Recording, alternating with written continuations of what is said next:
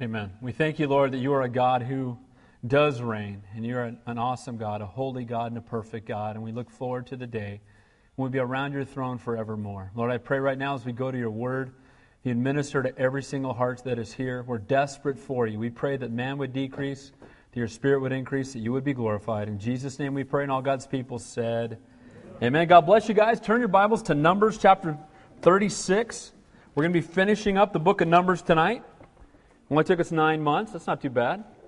All right? Chapter by chapter, verse by verse, right through the whole Bible. I want to encourage you for next Wednesday, be reading ahead. We're going to start. Where do you think we might be next week? Deuteronomy. Very good. You guys are catching on, all right? Genesis, Exodus, Leviticus, Numbers. We're going to be in Deuteronomy. And then on Sunday, we'll be in 1 Corinthians chapter 5. I want to encourage you to read ahead and prepare for that. Whenever you read ahead, you're always going to get blessed because God will minister to you beforehand. So, tonight, the book of Numbers. I'm going to take a few moments again. When I begin a book, I always like to do an overview. And when I finish a book, I like to do a review. Just so that, again, when you walk away and you think about the book of Numbers, you really understand what this book is all about. Its context in the Bible itself, why God wrote it, why He gave it to us. Now, as we know that the book of Numbers is the fourth book of the Bible, and it's part of what is called the Septuagint, or the Law of Moses. And we know that it's that law that revealed the truth to God's people, and it showed them, what does the law do? It reveals our sin and shows us our need for a Savior.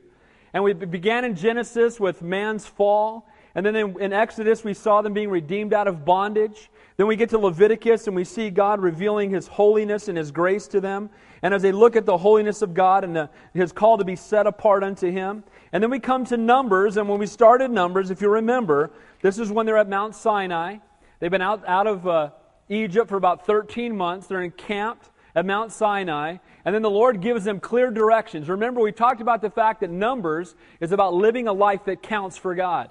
And He lined them up in a specific way and had them begin to march toward the land of promise. So they've been delivered out of bondage. They've crossed over the Red Sea. We talked about the types, right? Bondage, Egypt being a type of what? The world. Being delivered out of bondage. Passover, a picture of what? The cross. Through the Passover, they were delivered out of bondage, which is a picture of being delivered out of sin. And now they go through the Red Sea, a picture of what? Baptism. And now they're in the wilderness and they're headed to the land of promise. And He gave them specific instructions on how to camp. And as we saw in Numbers chapter 2, they were encamped in the shape of what? A cross. So they're encamped in the cross. They're headed to the land of promise. It's an 11-day journey to the promised land, to the place that God has for them. And we know what they do along the way. They began to murmur and complain and doubt God and question God. And you know, if you've been delivered out of 400 years of bondage, I think it would be a party, not a murmuring and complaining. But 3 million whiners. We've talked about this. How'd you like to pastor that church? I'm not interested. I want to go shake Moses' hand when I get to heaven. And the amazing part is that he pastors that church and he ministers truth to them. And all the way through, we see them continually doubting God and questioning God and rebelling against God. And God continues to bless them. Because our God is a God of grace and love and mercy. You know what? They cry out. He begins to rain food down from the sky. And, you know, it's manna. And again, that's another picture of Christ because He is the bread of life come down from heaven. And we also saw that as they were heading to the land of promise and they began to murmur against God, that God would discipline them. But every time that He did, He gave them an opportunity to repent. To make sure they understood where they were headed, He put His own Shekinah glory in their presence. If you remember that they would look up in the morning when they woke up, the first thing they did was look up to see where the cloud was or to see where the pillar was. So they knew that they had to follow that by day and follow it by night, just as you and I are led by the Holy Spirit.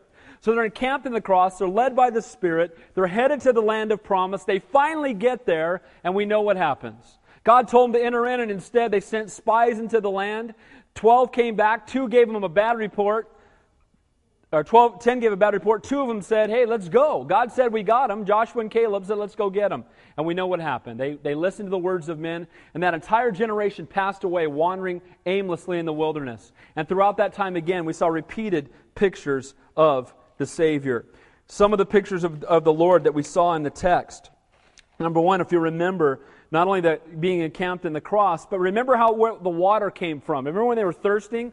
Not only did He rain bread down, the fact that He is the bread of life, but the water came out of what?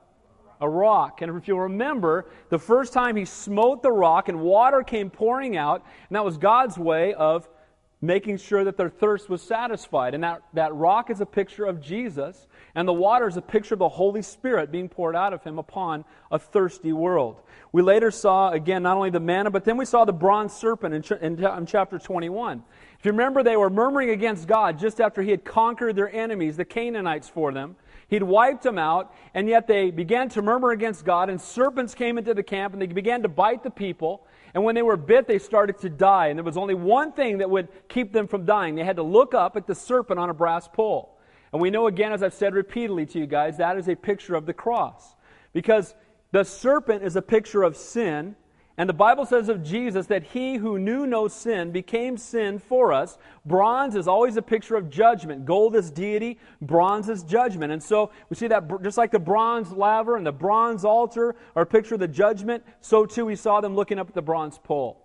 And so now that next generation has seen an entire generation pass away, they come back, and this time they obey God. And now they're about to enter into the land of promise, and we saw them make more mistakes. Remember Balaam talked to Balak, and they sent the Moabite women in, and they fell into idol worship with the women. Again, remember, the Shekinah glory of God is dwelling in their midst, and yet they so quickly turn away to follow the idols. And we can look at them and say, what a bunch of knuckleheads the children of Israel are, right? But isn't that a picture of us? Amen? God's right here. You know what? They didn't have God dwelling in them like we do. We have the Spirit of living God dwelling in us, and yet we will so easily get our eyes off the Lord and put them on the world. And so then lastly, one of the last pictures of our Savior was last week. Those of you who are here, we saw the cities of refuge. If you remember that from chapter 35, I encourage you to get the tape. Tapes are always free here. We'll never charge for them. Help yourself. But the 6 cities of refuge, and if you remember what's significant about that, God gave them the land. And remember, 2.5 tribes decided they didn't want to cross over the Jordan because the enemies outside of it had already been defeated. It was cheaper to live there, right? Instead of pressing into the kingdom of God, we're just going to stay outside, and God let them stay there. We know they missed out on God's highest. Just like many Christians today are satisfied to be delivered out of bondage, but they don't want to press in to what God has for them. Again, the Jordan River being a type of the baptism of the Holy Spirit. We talked about that. When you want to enter into the promise, you want all that God has for you and not being satisfied to camp outside of God's highest. But we saw that when that happened, that they were ready to press in, and they took the land and they divided it up. And then he gave land to the Levites, 48 cities, and 6 of them were cities of refuge. And we talked about this last week, that there was no government back then, and there were no policemen. And when somebody was committed murder or manslaughter, what they would do to be judged fairly is they would run quickly to the city of refuge. And we talked about this, how that city of refuge is a type or a picture of Christ. Because the manslayer, the manslaughterer, the person who accidentally killed somebody, there was an avenger in each family who was then called to go and kill that person. And it's interesting that if you look on a map, those 6 cities were all in places where you didn't have to cross over a hill or cross a river. They were always nearby. They were always easy to get to. Why is that? Because the Bible says that the word is near you. It is in your mouth. You know what? Salvation is close by. You don't have to climb a mountain. You don't have to swim across a river. You don't have to crawl on your knees to Mecca on broken glass. Amen? Jesus loves you. He died for you. He paid the price, and salvation is near to you. And it's not work. If it was work, it would be a paycheck. But it's a free gift, salvation. Amen? And so that's what happened with these cities of refuge. And what was interesting was that they went to that city, and if they were judged not guilty, as long as they stayed in that city, they were safe. But if they left that city, they could be killed. When were they able to leave the city? When who died? A high priest. High priest being, again, a picture of Jesus. Jesus is our great high priest, seated at the right hand of the Father. So they stayed in the city of refuge till the high priest died. Then they were free. And the same was true for each of us. When our high priest suffered and died that we might have eternal life, we were set free from sin. So that brings us to the last chapter. And this last chapter, chapter 36, is, and this is one of the reasons that the youth is here tonight, is that this chapter talks about God's highest for marriage. God's plan for marriage. And you might be sitting here saying, I'm 12 years old, I don't care. All right?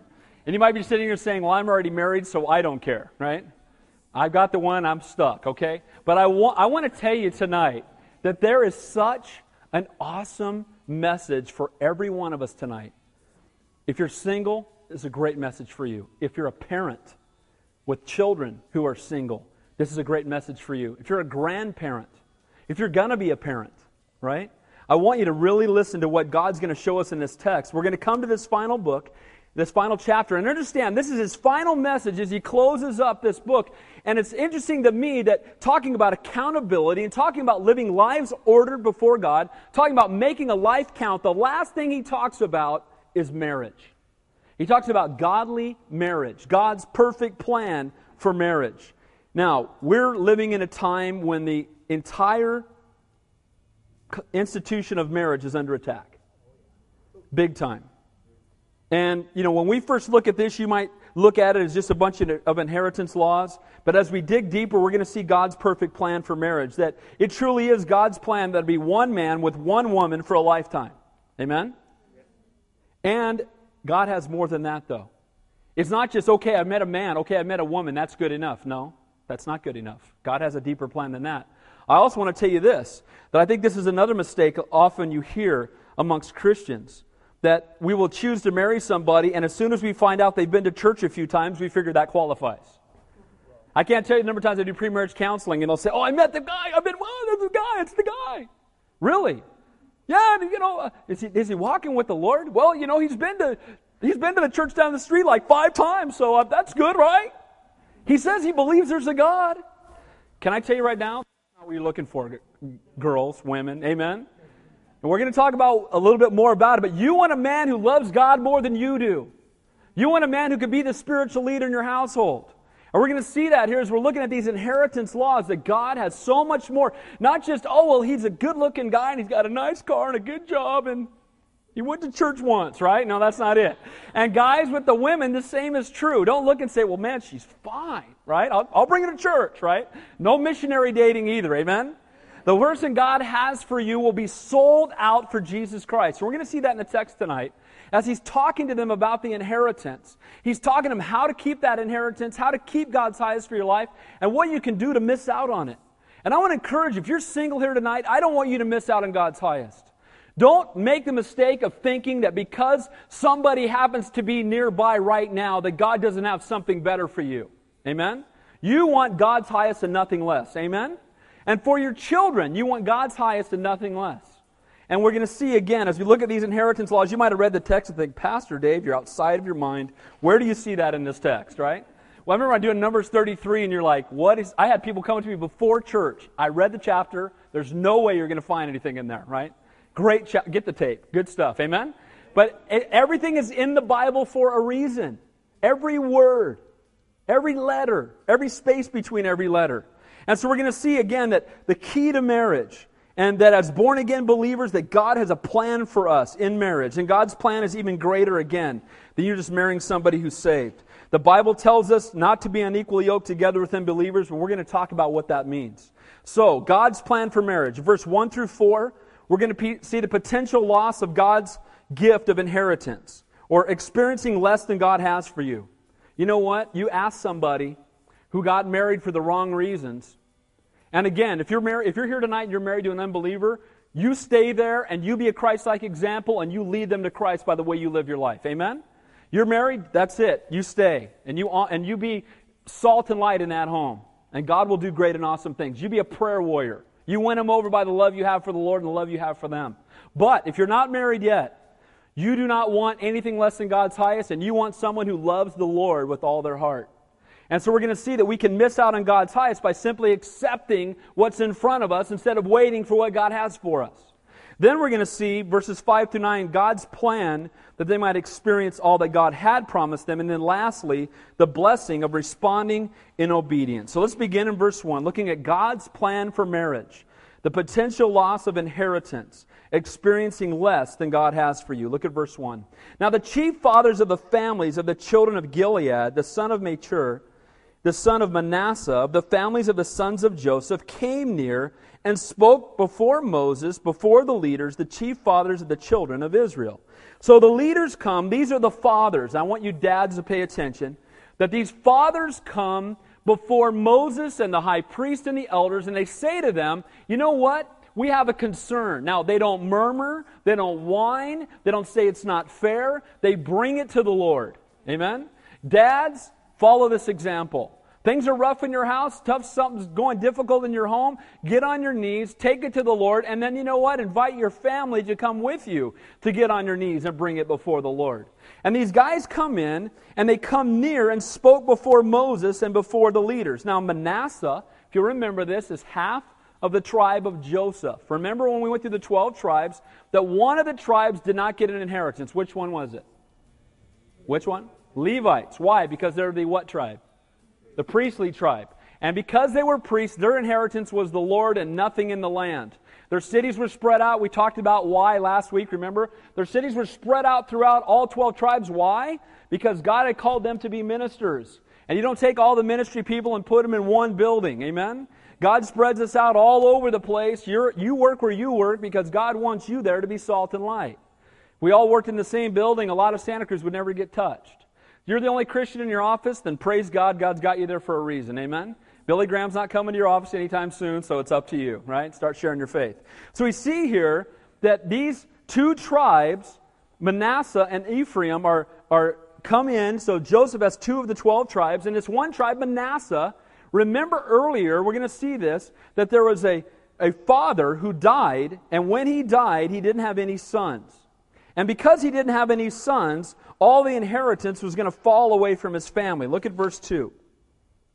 And they said, the Lord commanded my Lord Moses to give the land as an inheritance by lot to the children of Israel. So that's true. The Lord had told him to give the land by inheritance, right? And the larger the tribe, they got a larger amount of land.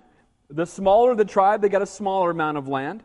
And then he said, by lot, and my Lord was commanded by the Lord to give the inheritance of our brother Zelophehad to his daughters. Now, if you were here when I taught Numbers 27, these young girls show up before Moses and they say, Moses, our father has died and we don't have any brothers. And because we don't have any brothers and all the inheritance goes down to the sons, then we will receive nothing and we will be left out completely. And so they come to Moses to plead their case.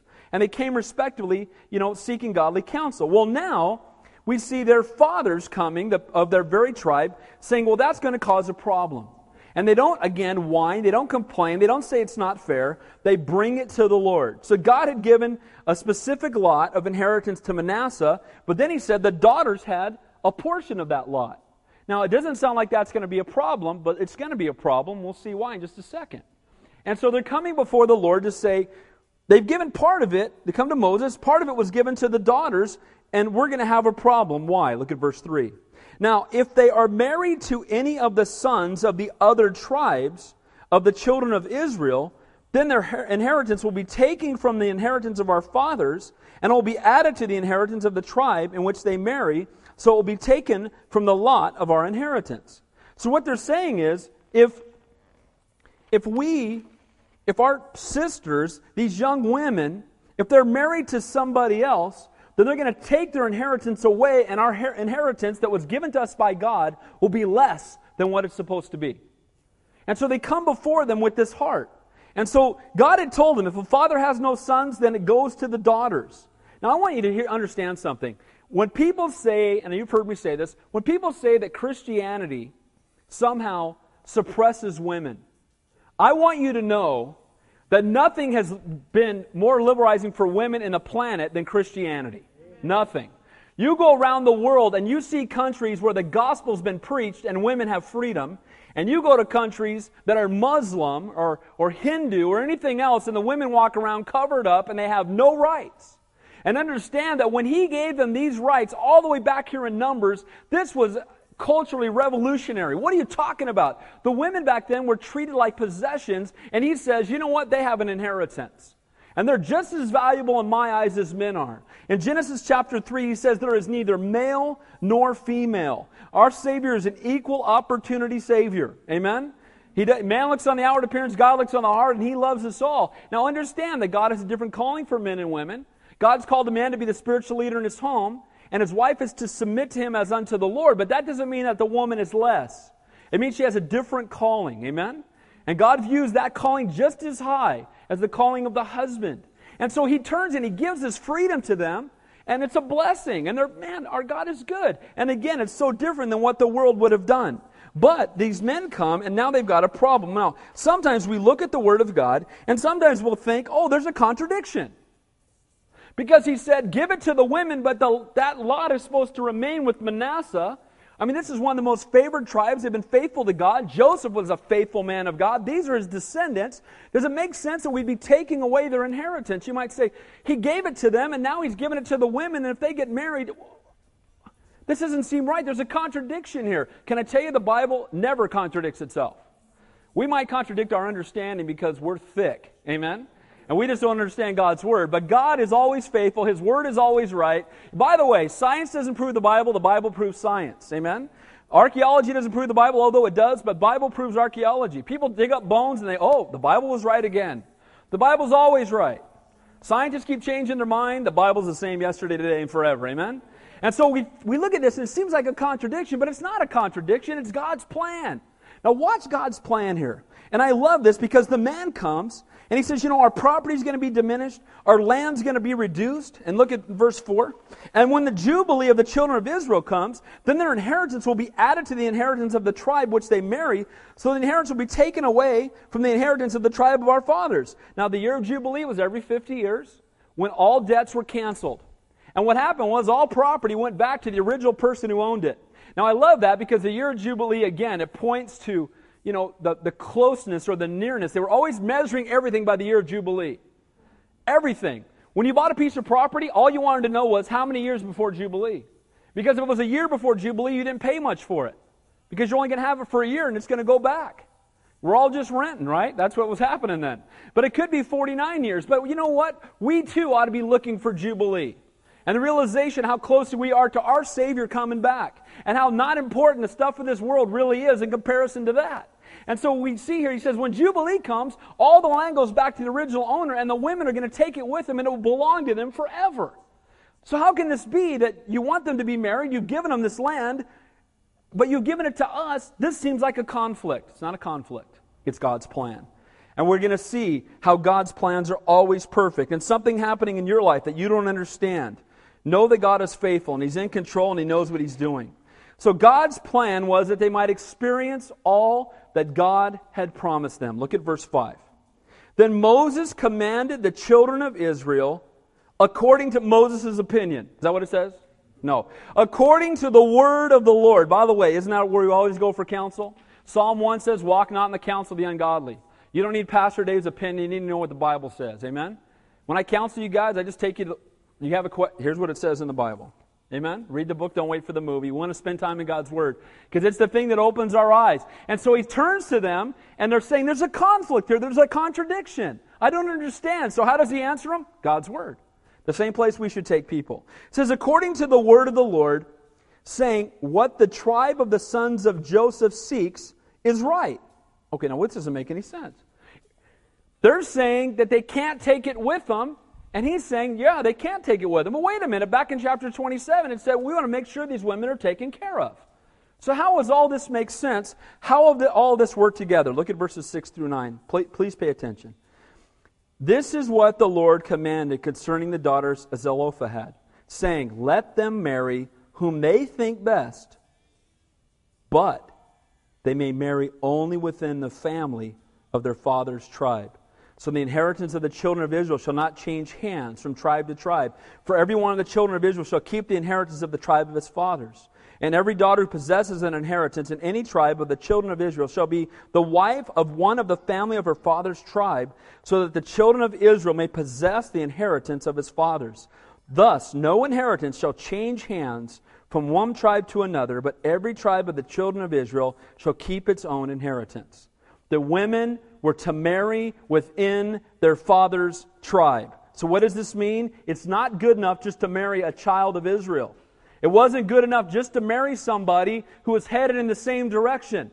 God's plan was that they would marry His highest, somebody from their own tribe. And my interpretation of that is that God wants you to marry somebody who's where you are spiritually. God wants you to marry somebody who has a passion and a heart for God the way you do. God doesn't want you, ladies, marrying a guy that you've got to drag to church on Sunday. Amen? He wants you to marry a guy who's going to be waking you up early to pray with you in the morning before you go to work. Amen? And you know what? God has that guy for you if you will wait upon Him.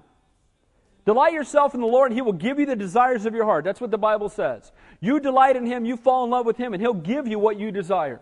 And He'll make your desire. He'll make His desire your desire. So the final issue on making life count in dealing with order and organization and discipline and direction and responsibility and accountability was getting them as they went in to have a deeper walk, to have that Spirit-filled life. And the key was to be careful who you marry. If you don't, you're going to lose ground, and what God has for you will be diminished. If you marry less than God's highest, you will lose ground in your walk with the Lord, and what God has for you will be diminished. If these women left, it would diminish the tribe of Manasseh, and it would remove God's highest from them. And if you go out and you just get, I got to be married, and this one's here. He's standing here. I'm not getting any younger. He's here. I'm taking it, okay?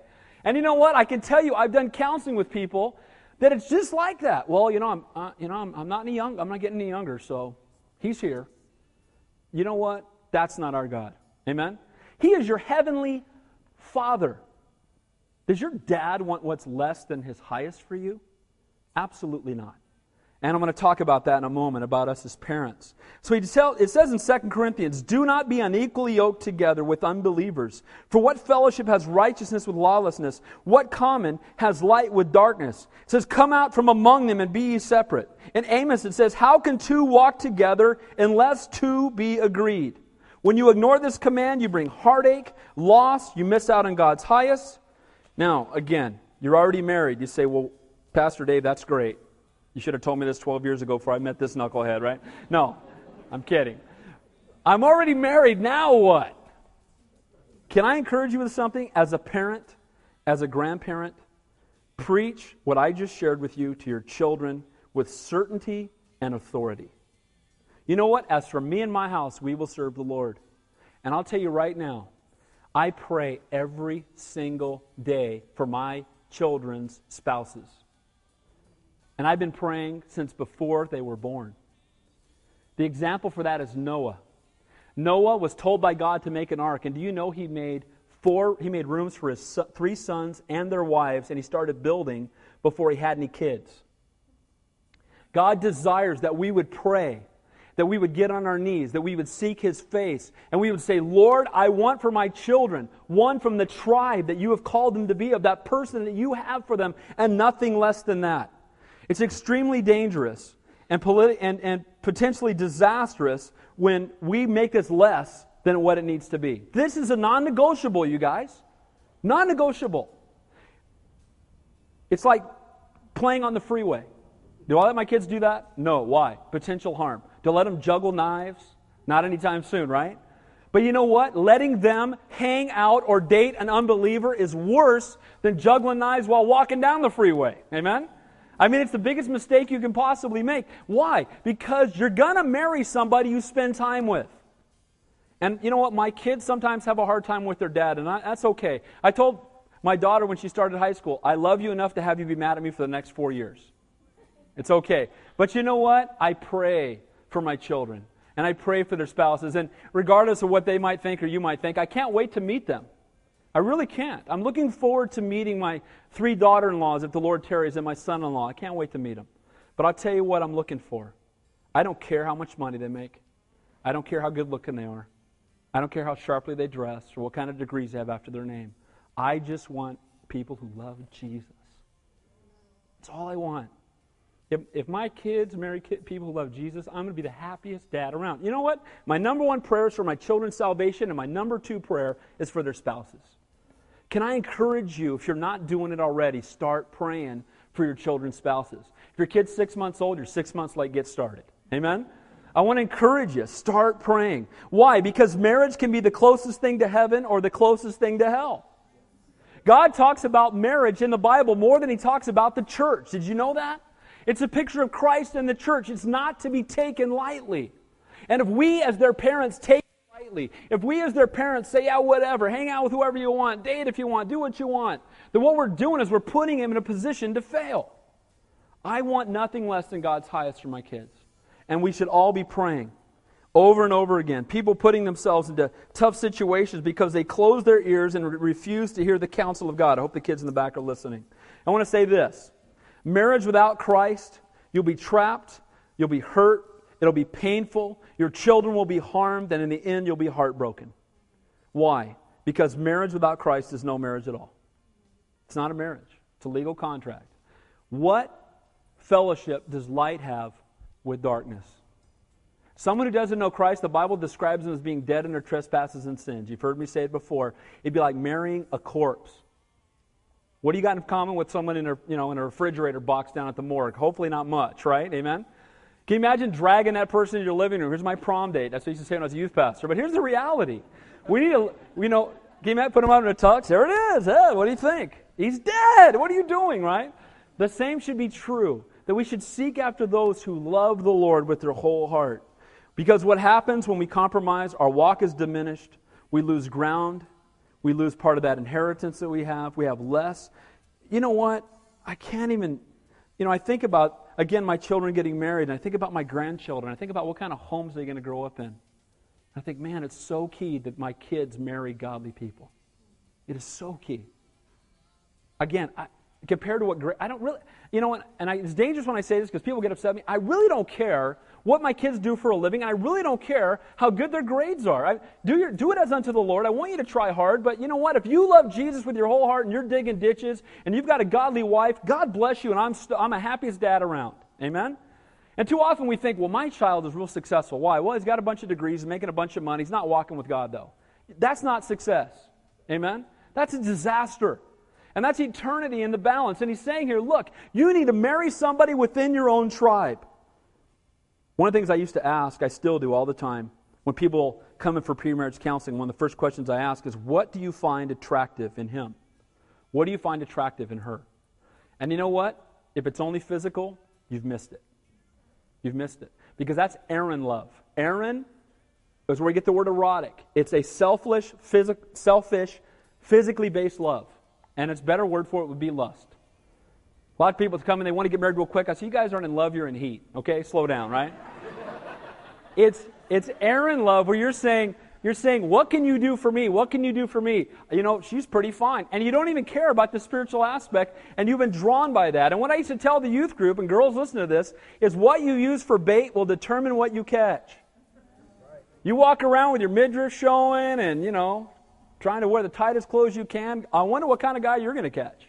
All he cares about is my body. Well, duh, what'd you catch him with, right? The reality is, if you want a godly woman, be a godly man. If you want a godly man, be a godly woman. Amen? Because a godly man will be attracted to Jesus in you. And a godly woman will be attracted to Jesus in you, guys. You'll be in love with the Lord and they'll see Jesus in you and say, oh, that's attractive to me. Oh, I like that. And you know what? It breaks my heart to see what's happening even in Christian homes today, to see the way kids dress, and it just breaks my heart.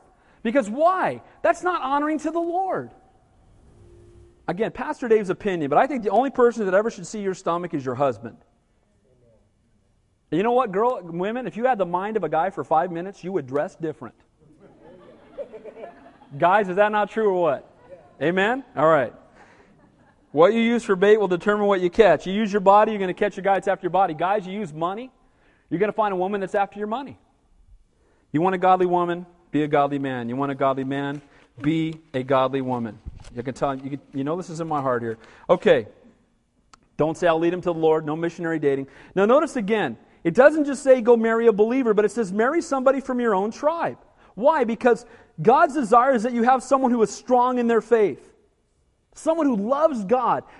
My prayer constantly for my kids is, Lord, bring my daughter a man who is so on fire for you that he can lead her and minister to her and be the spiritual leader in his home and be a godly dad to my grandkids one day. That's what I want. And again, I don't care what he does for a living. I don't care how much money. Irrelevant to me. I'd love for my daughter to marry a guy who has a heart for ministry, but I want God to do that. And it says there that they choose who they marry, but they must marry someone within the tribe. And my prayer is the same for my boys. I want them to have a godly woman who will be a helpmate to them, be an encouragement to them, that will be like-minded in their walk with the Lord. And you know what? I pray for that every day. You know what? If the Lord tarries, my son-in-law and my 3 daughter-in-laws are walking around somewhere on this planet right now, and I'm praying for them every day.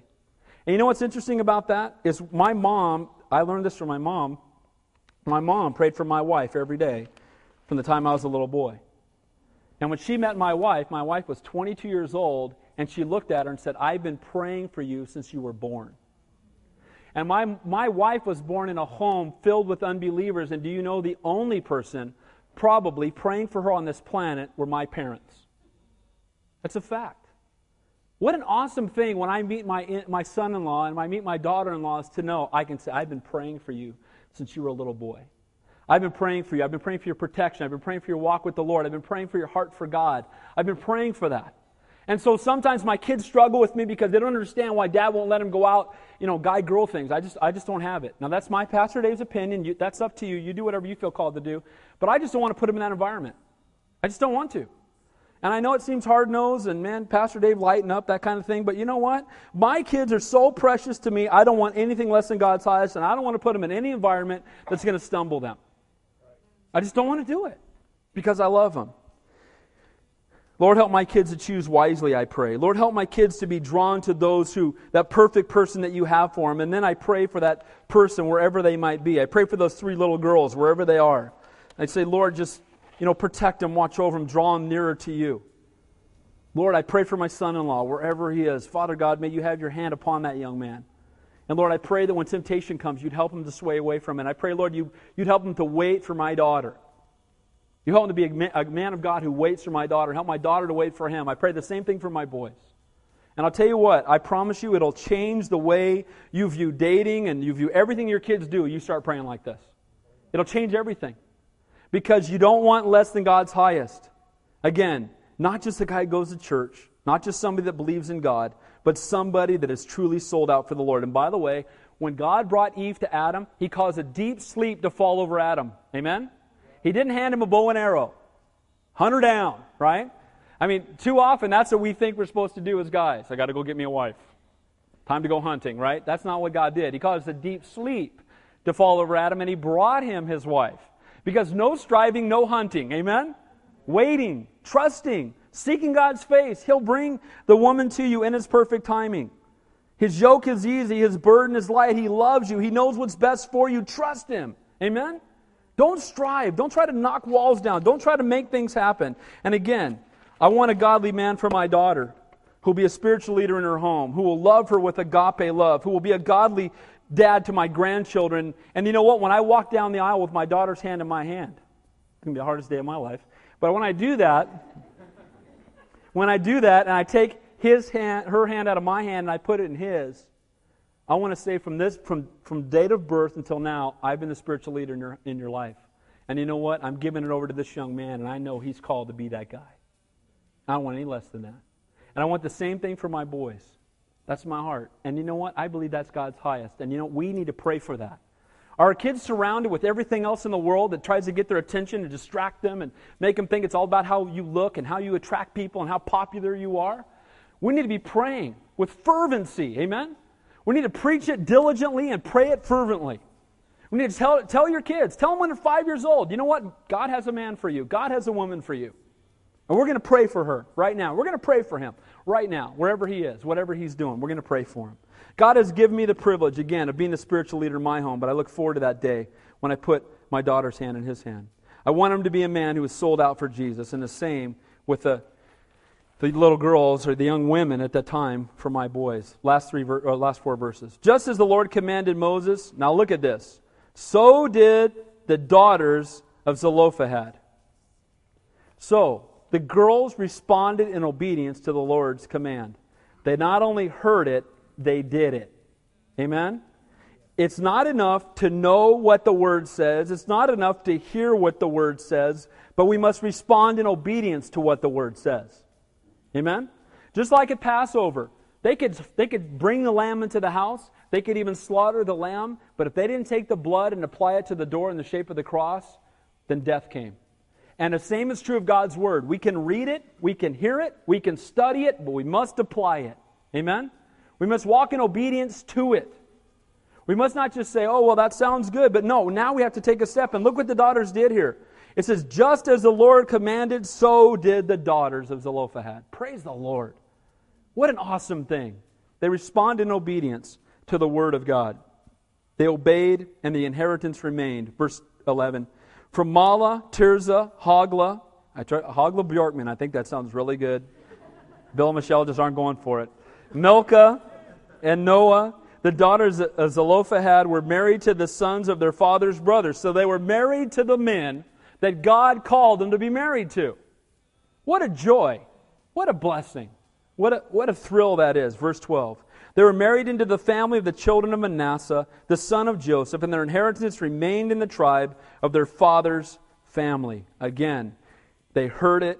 They were taught it. So these fathers, what did they do? These fathers went and got it from Moses, right? He gave them the word and said, here's what you need to tell them. They went back and told the daughters, didn't they? They had to have because they responded in obedience to it. They went back and said, okay, here's what we've been told. Moses told us the word of the Lord. Here's what you're to do. And the girls said, okay. I know for some of you kids in the back, it's hard for you to believe that your parents want what's best for you, but we really do. Amen? And sometimes you think that but Dad's just old. He just doesn't get it. Mom just doesn't get it. You know what? We love you more than anybody else on this planet outside of our Savior. Amen? And we love you so much, you need to learn to trust that we know what's best for you. Trust us. These fathers went and told the girls said, okay, Dad. Okay, fathers. Okay, leaders. Okay, spiritual leaders in our life. Okay, heads of our tribe. We're going to listen to what you say and we're going to obey it. And you know what? God blessed it. You know what? Praise the Lord. And don't be afraid to step up because you're afraid that your kids might not respond the way you want them to. You know what? Our kids have enough friends. They need some parents. Amen? Now, I'm a friend of my kids. I love my kids. I love hanging out with my kids. I love spending time with my kids. But you know what? More than me being their friend, I'm their dad. And God's called me to be the spiritual leader. And God's called me to discipline them when necessary. And God's called me to give them direction for their life and to say no even when they don't like it sometimes. Those who the Lord loves, He what? He disciplines. He disciplines us because He loves us. And those who we love, we too ought to discipline and lead them in God's highest. So, in closing, God's plan for marriage. May we not strive in the flesh or settle for less than God's highest. May we seek God first, His kingdom and His righteousness, knowing that in His timing, all these things will be added to us. Pray for our kids and their future spouses. Be an example of Christ in your marriage. You know what? Not only share with them what they should be looking for in marriage, but you be that in front of them. You know what, men, it's hard, but we should be living such a way that our daughters ought to be able to look at us and say, okay, that's what a godly husband looks like. Women, your sons and your daughters ought to be able to look at you and say, that's what a godly mom looks like. That's what a godly wife looks like. Okay, I know what I'm looking for. I know what I'm looking for. I've seen it in my house. I know what a godly marriage is supposed to look like because I've seen it in my home. Verse 13 says, these are the commandments and the judgments which the Lord commanded the children of Israel by the hand of Moses in the plains of Moab by Jordan across from Jericho. You know what he's saying here? Everything that we've read in Numbers is from the Lord. And if it's in the Bible, it's in there for a reason. And you know what? Everything that we see in God's Word has application for our life today. In 1 Corinthians chapter 10, speaking of the book of Numbers, it says, all was done as an example for us. Everything that we saw them go through is an example that we can learn by. Can I encourage you that, was Numbers an awesome book or what? Amen? It rocks. And you know what? Too often it's a book that people would avoid. Oh, Numbers? You got to be kidding me. I remember we had a visitor one time. And they came in and we told them we were in Numbers. They almost left. You know what I mean? It was like, what? Numbers? Is that in the Bible? Yeah, it's in the Bible. And it's good stuff. And you know what? We're going to start Deuteronomy next week. How many of you have ever gone through verse by verse through Deuteronomy before? Raise your hand. A few of you. Praise God. Well, guess what? We're going to do it again. And just like Leviticus was a blessing, just like Numbers was a blessing, Deuteronomy is going to be awesome. And God has so much He wants to teach us because faith comes by hearing and hearing by Word of God. That's what transforms our lives. And praise the Lord that all of it's there for instruction. So can I encourage you? Start praying for your kids. Start praying for your grandkids. If the Lord tarries, Lord, wherever my son-in-laws are, my daughters-in-law are, Lord, I pray for them. Pray for your own kids and pray for them. You know what? Maybe some of you are praying for my kids and I'm praying for yours. We don't even know it, and we'll find out later. Amen? Let's pray. Heavenly Father, we thank you and we praise you, Lord, that you're such a great and an awesome God. And we do, Lord, lift up our children to you. Father, we dedicate their lives to you. May they grow up to love and serve and honor you with their whole hearts. And Father, we pray for their spouses, wherever they might be. Lord, right now. Lord, you know. You're an awesome God. You know exactly where they are and exactly what they're doing. Lord, I pray your hands would be upon each one of them. And Father, I pray that Lord, our children would wait for your highest. And Lord, I pray for us as parents that we would direct and lead them in your path and in your way. Lord, I pray for the single folks that are here tonight. Lord, and I know that at times they can be lonely, and there's times when they might even feel like they're never going to be married. But Father, I pray in Jesus' name that tonight you would give them the peace that surpasses all understanding. Not the peace that comes from understanding, but the peace that surpasses, even if it doesn't make sense. But Lord, just to trust and say, Lord, I'm going to wait for your highest. Lord, I'm not going to hunt. Lord, I'm not going to use my body as bait. But Lord, I'm just going to love you, and I'm going to serve you, and I'm going to pray. And Lord, I trust that in your perfect timing, you will bring the person to me that you have for me. Lord, I pray for every single person here, Lord, that you would strengthen them and bless them and encourage them to know, Lord, that you're with them during this time, Lord. And Father, I look forward to just seeing you bring their mates in your perfect timing. So Father, we love you. We praise you. We thank you for the book of Numbers. We thank you that though it was written thousands of years ago, it still applies to every room, every life in this room tonight. So Lord, we love you and we praise you. In Jesus' name we pray. And all God's people said, amen. Let's stand and close the worship.